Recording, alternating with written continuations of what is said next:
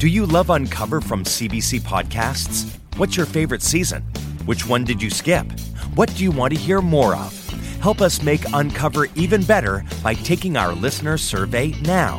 Visit cbc.ca/uncover survey to make sure your voice is heard.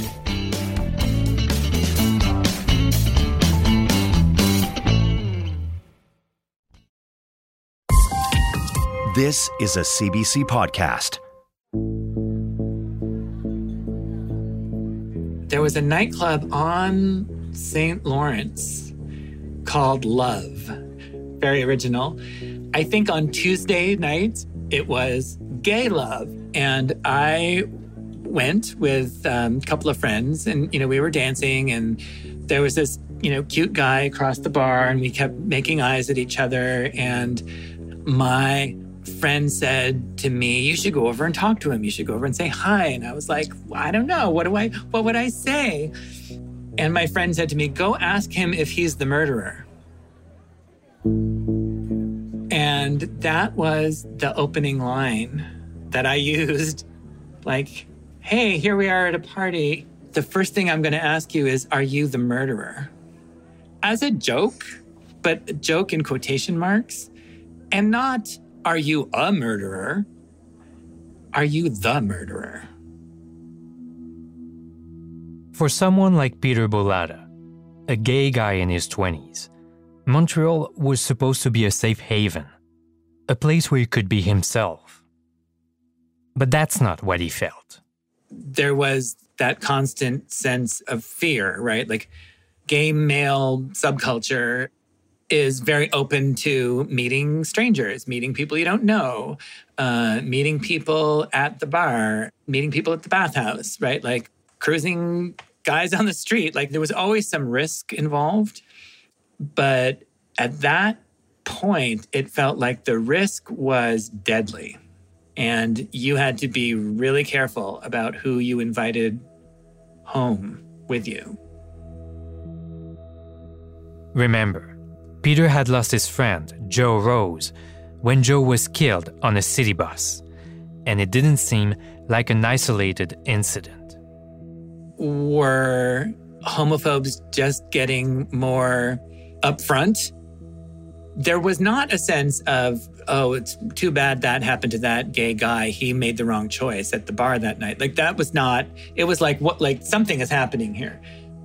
That sense of not knowing was part of the fear. So were gay men being targeted? Yes. Were we being targeted by the same person? That was unknown. But it felt like we had a target on our back.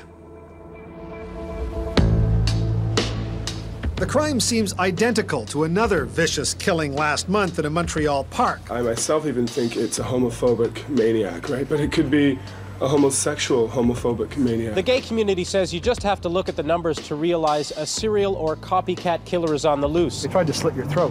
Yeah. Their intention was to kill me. Whoever it is, or whoever they are, someone is hunting gay men in Montreal. I'm Francis Plord. This is The Village, The Montreal Murders. Episode 3, Chicken Little. So in here they are all alphabetized. We have press coupure, and there's also some tabloids here. When my colleague Carrie and I visited Quebec's gay archives to look into the murders of the early 90s, we felt overwhelmed. Oh, okay. There were hundreds of boxes on dozens of shelves. Oh, wow. There's a lot. There's a lot. And Joe Rose is here too, right? In this section? Several of the boxes were marked with the name Michael Hendricks in red marker. Hendricks' box. Oh. A few of his articles in there. Clippings, photos, notebooks, lists. Michael had kept detailed records. That's still unsolved, right? Yeah, that's still unsolved. It's the first one where the police contributed. Wow, it's got all the bars they hung out at. Oh, wow. Yeah. I'm beginning to think that Hendricks will have the murder files. As I mentioned in an earlier episode, After 3 decades, the province destroys most court records. Which is a bummer, because Carrie and I were really trying to get a handle on how gay murders in the 1990s were being investigated to see what patterns we could find. So given the huge amount of information that Michael Hendricks had donated to the gay archives, we decided it was best to go back to the source. At which point did you realize that gay men were being killed in Montreal? Well, I read the paper every day. Everybody reads In Brief, and just to see what gossip is going on. And these strange murders started showing up, always male. And these are not... Michael is not a detective, but he might as well have been one. When we arrived, he was ready for us. He had printed out notes about the murders and stacked them on the kitchen table where we sat down.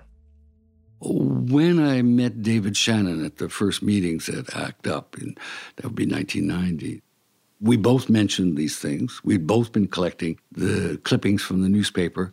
They were suspect.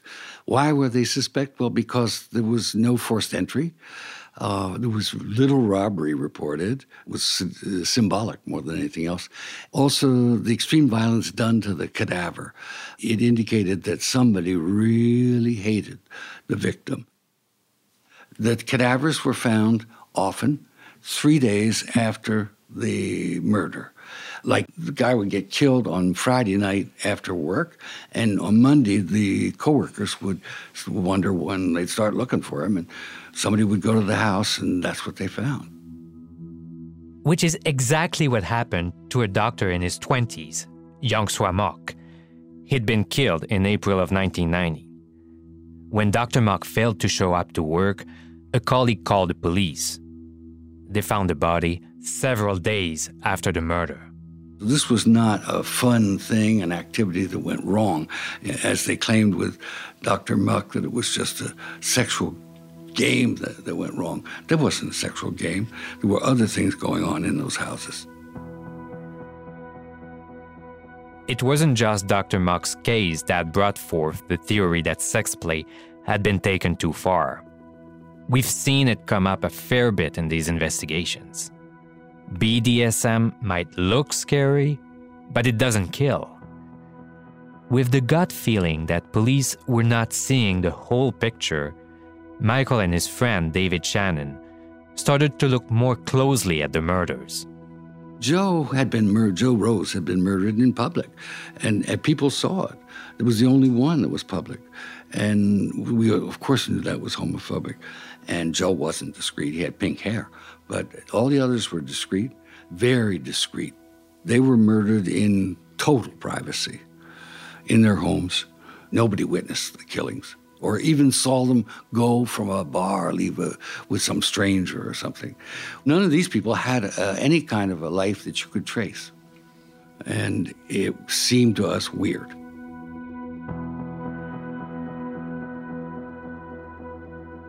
It just couldn't be coincidence that there's like these murders happening, but it's not one person. Poilaudier had grown up with nightmares about a serial killer targeting people like him. These victims are all the same physical type. What about him, Skip? As an impressionable youth of I don't know how old, I saw the movie Cruising. I want to send you out there to see if you can attract this guy. How, where? And it marked me for life. The first murder scene, I was like, okay, I'm out. Al Pacino, Cruising. That 1980 American thriller, in which a cop chases a serial killer targeting gay men, offered enough creepiness to mark the mind of any teenager. So I understood like gay men being murdered, and then also on the other side of that, like the representation of gay men as murderers. Poilot, who'd come to Montreal to work as a sex worker, thought he was a pretty good judge of character. Detecting a bad apple or detecting like a bad seed, you have to come from somewhere dark to recognize that there are bad apples. you've had to have that sixth sense that, like, there's something strange. And if your gut is telling you there's something not good about this, then you should follow that instinct. But at the turn of the 90s, he no longer felt safe.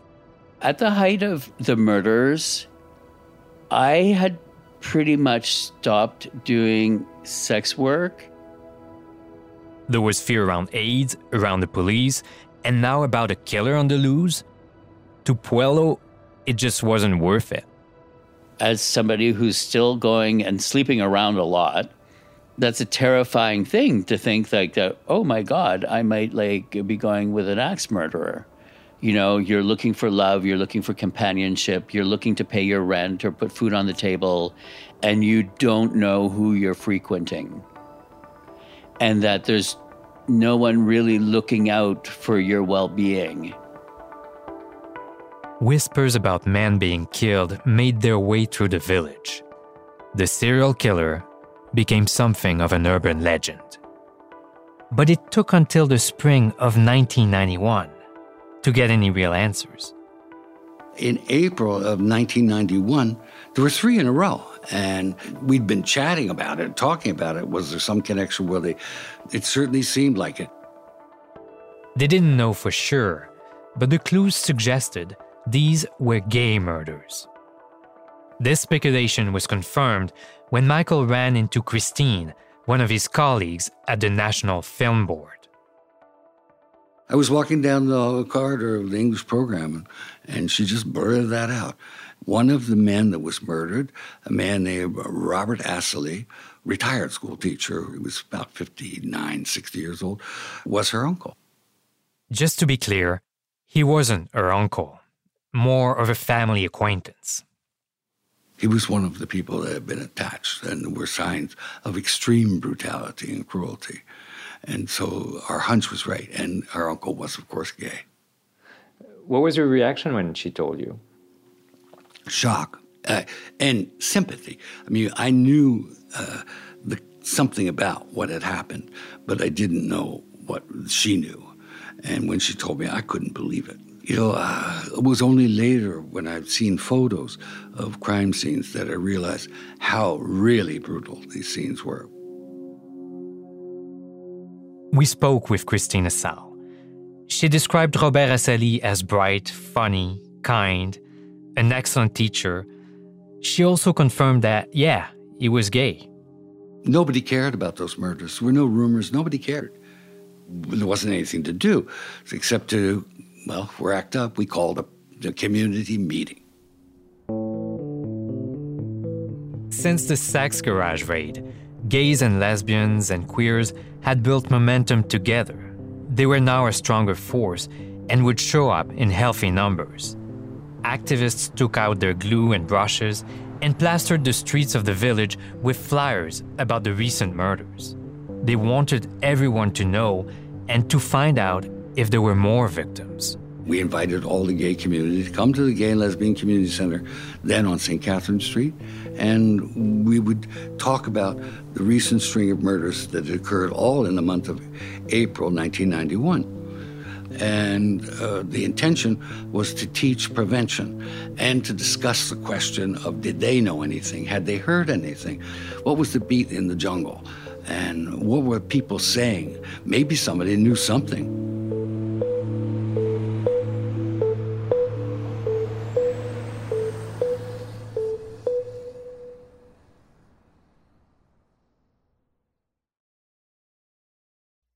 In the 1970s, John Todd burst onto the evangelical scene with a shocking tale. He claimed to be a former witch, involved in a then unheard-of secret organization called the Illuminati, and urged Christians to prepare for a violent world takeover. First of all, the number one weapon in everybody's home should be a 12-gauge pump shotgun. Hear the amazing story of one of the originators of the modern-day conspiracy theory.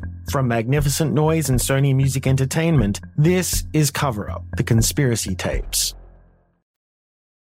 We invited all the gay community to come to the Gay and Lesbian Community Center, and probably 20 people showed up, and there were about 5 of us from ACT UP.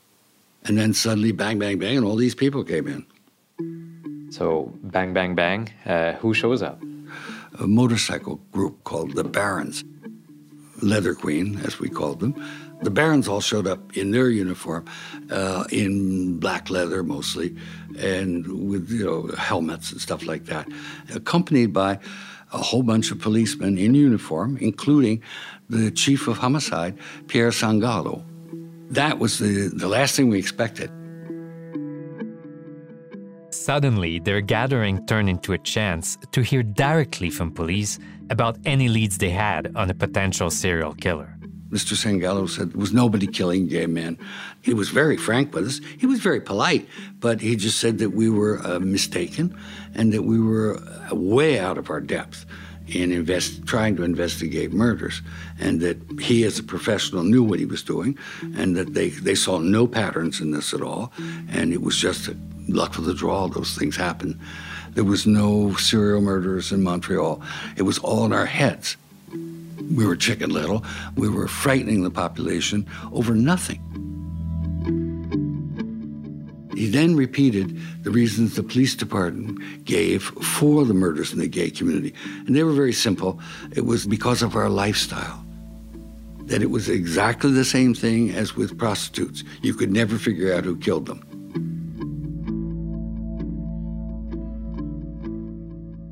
What was your reaction? He caught us off guard, for sure.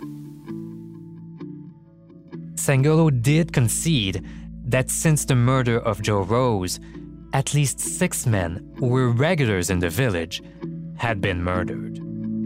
Robert Asselet was beaten and stabbed to death in his home in early April, and within weeks, 2 other gay men were murdered in their homes, killed in a similar way. The men were all middle-aged and drank at the same gay bars. 2 of those men had even visited the same bar in the hours before they were murdered. But different blood types were discovered on site, and that, according to the authorities, discredited claims of a serial killer. No, we don't think that it could be a serial killer, not at this time, because there's some points in the investigation that doesn't lead us to think that it could be only one killer. There's no telling how the police came to this conclusion. The killer could have had an accomplice. There could have been multiple serial killers. Regardless, the problem remained. Here is Michael Hendricks back in 1991. Either they are related or they're not related, but somebody's killing gay men, and we want to know why. Pierre Sangallo declined our request for an interview. But he was not the only cop who was at that community meeting. Razzle. They used to call me Razzle. Razzle. John Dalzell remembers the Barons showing up. They were bikers, but they weren't bikers like they weren't Hells or they weren't Popeye or Satan's Choice or Outlaws or anything, but they were gay guys that liked to do motorcycling. And But 20 years after leaving the force, his memories of that meeting are vague, and he defers to the chain of command. If Sangallo said that there wasn't any quote-unquote serial killer, then one would assume that he had enough evidence to demonstrate that there's more than one suspect. I would not have been in a position to deny that or say, Pierre, you're wrong or whatever, because those were components of the investigation that I was not aware of. I didn't have access. Dalzell wasn't a detective. His job was to act as liaison between the police and the community. The chief wanted to address 3 fundamental issues at the time. One was the lack of representation within the police force as a whole. So the whole representation of the police service to represent, the changing demography of Montreal was priority number 1. Mm-hmm. And just to clarify, sexual diversity was not part yet of what was discussed, right? No, not at all, no. It wasn't being thrown at us publicly or otherwise. And I guess it was under the radar maybe from society as a whole, maybe media to a certain extent. But at the end of the day, a murder is a murder is a murder.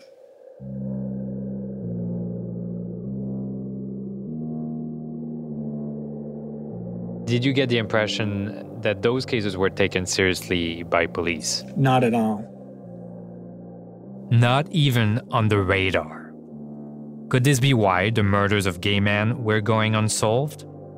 Peter Boulada thinks so. I don't think the Montreal police took seriously the danger to gay men in the city at the time. I think they discounted it in many ways, including, well, you know, that's what you get when you invite a stranger home with you. Like, that was kind of the attitude of blaming the victim. Like, if these guys were better behaved, this wouldn't have happened to them.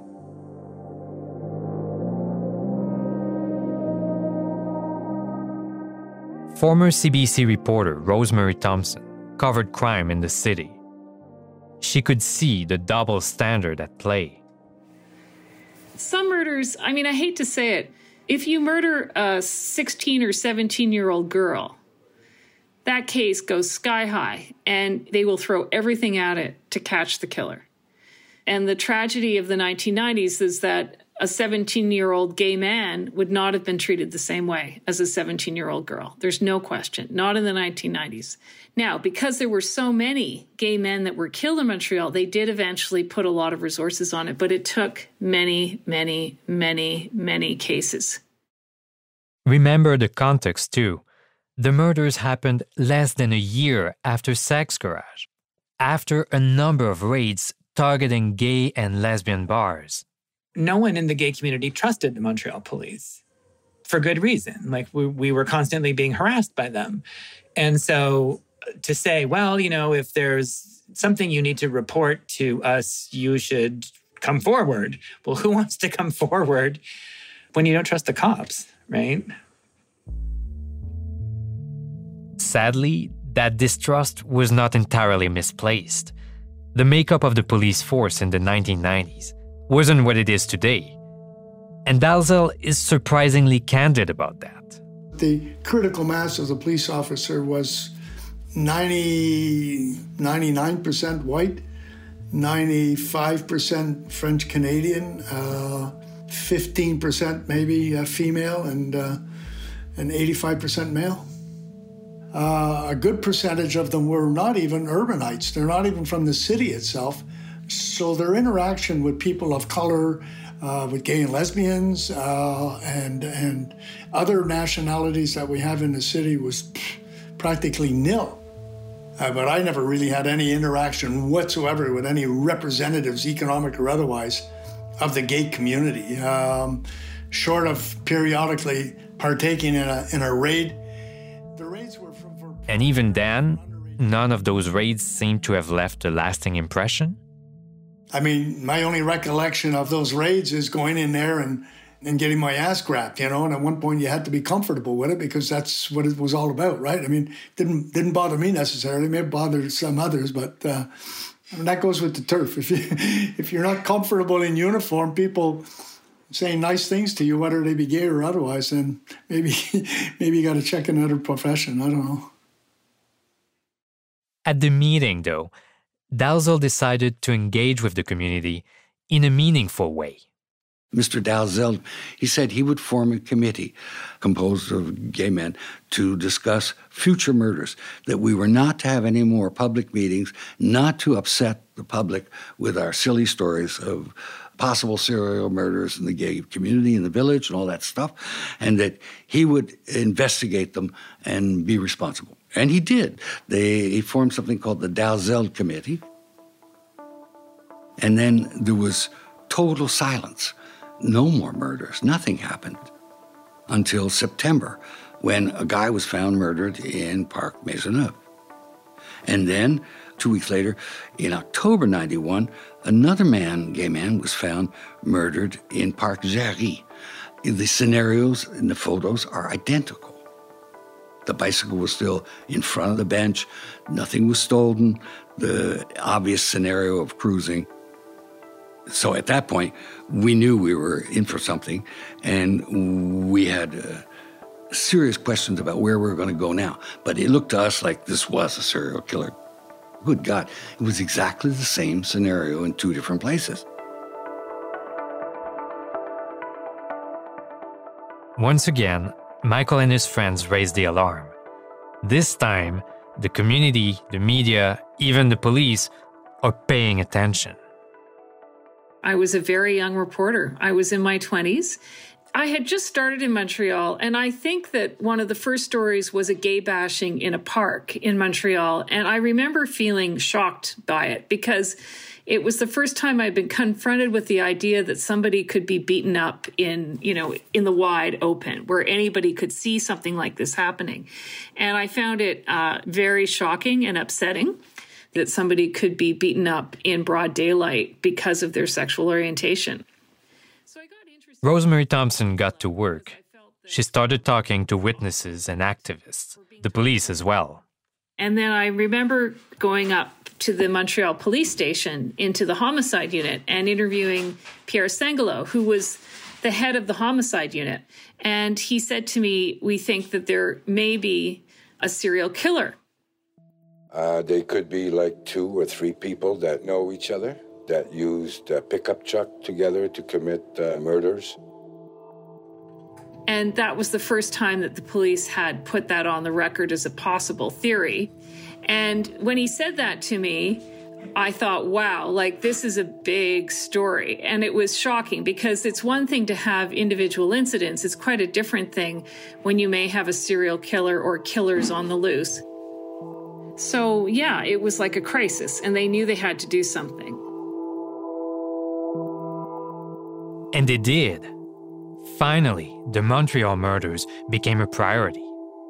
Sengelo assigned new investigators to go over the cases again. And within weeks, they tracked down a key suspect in one of the murders. We accused him with the evidence that we had, which we knew of the screwdriver. He was close to the breaking point, but we had no admission. But an accomplice stepped up, so we tracked him down. Do you think he has any reason to want to talk? No. I don't know. I don't know that he would have any reason.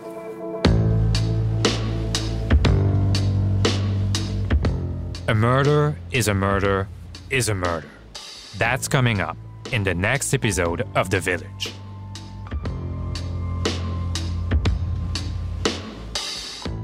The series is produced by Carrie Haber, Michel Gagnon, and me, Francis Plord. Original concept by Justin Ling, and I highly recommend you check out the previous 2 seasons of The Village. And if you're interested in hearing what our colleagues at Radio-Canada are doing with this story, you'll find the French language production over at audio.ca. It's called Le Village, Meurtre, Combat, Fierté. Special thanks to Alex Laplante and Dave Downing. Also to the Quebec Gay Archives. Our story editor is Chris Oak. Our digital producer is S.K. Robert. Editing, mixing, and sound design by Mira Burt-Wintonic and Julia Whitman. Carrie Haber is the series showrunner. Our senior producer is Cecil Fernandez. The director of CBC Podcasts is Arif Noorani. Thanks for listening.